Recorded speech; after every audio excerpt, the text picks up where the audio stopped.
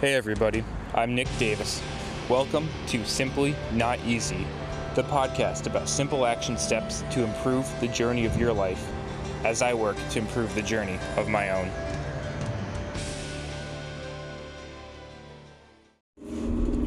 What's going on, everybody? Welcome back to Simply Not Easy. Hope you all having a great day out there today. Tasty Tuesday, time to grub down, chow down, and well, just have some fun eating out here. And today, yes, it's about nutrition and diet and all that good stuff, but it's also about your mentality in life. And it comes to a very, very simple message here. You are not allowed a cheat day if every day is a cheat day. You are not allowed a cheat day if you don't have goals that you're working towards and that are followed up with action steps.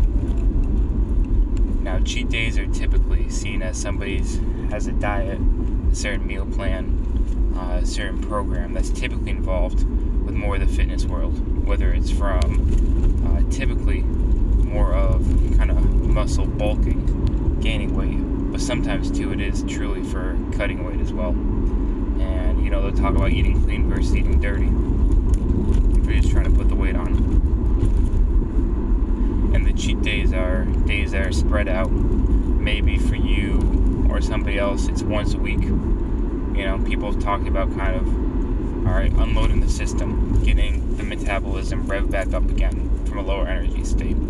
And there are research studies out there that substantiate that. Not necessarily in terms of what type of food, what quality food it is. They don't substantiate that as much, but they more substantiate the fact that, hey, total number of calories, if we don't have that just at a low deficit every single day, rather, maybe we have a 25% deficit on every day during the week, 5 to 6 days, other than the weekends, or the other 1 to 2 days, maybe we have, back to normal, where we were before. If we compare that to somebody who, over the period of the entire week, has the same amount of calories, but is evenly spread every single day, the group that has the variability, the variety in there, is a group who will perform better. They are the group who will perform better. So that's something to keep in mind for us. So, as we continue down this road, understanding cheat days, should I have them, should I not? Cheat days have the connotation of you can eat whatever you want, do whatever you want, sure. But cheat days should be relative. It shouldn't be this all-out buffet, right? It should be, hey, let me not feel guilty going after some of these foods and things that are pleasurable, enjoyable for me, right? We're fine with that. We're cool with that. Now, where we run into issue are people who, they're not even on a diet, a meal plan. They don't even have fitness or health-related goals. And they say, oh, yeah, today's my cheat day, right? Man, every day's your cheat day.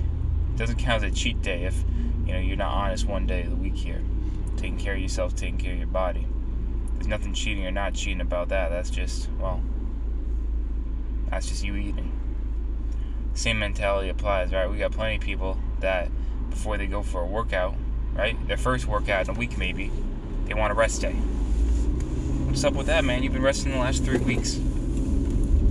It's the same old philosophy, same old mentality, same old deal, right? People want it easy before it gets challenging.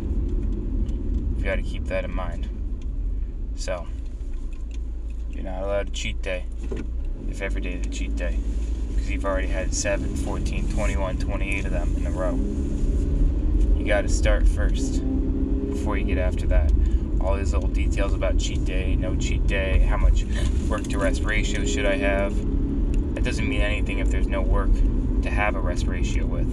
It doesn't mean anything if there are on days or honest days or days you're sticking to the plan to have contrast to the cheat days. You got to get that through our head. So I'm fine getting the minutia and getting the details, right? Yeah, all the details. But it's like people who aren't even exercising saying, hey, what workout program should I do? Sure, I'm fine if it helps you adhere to something.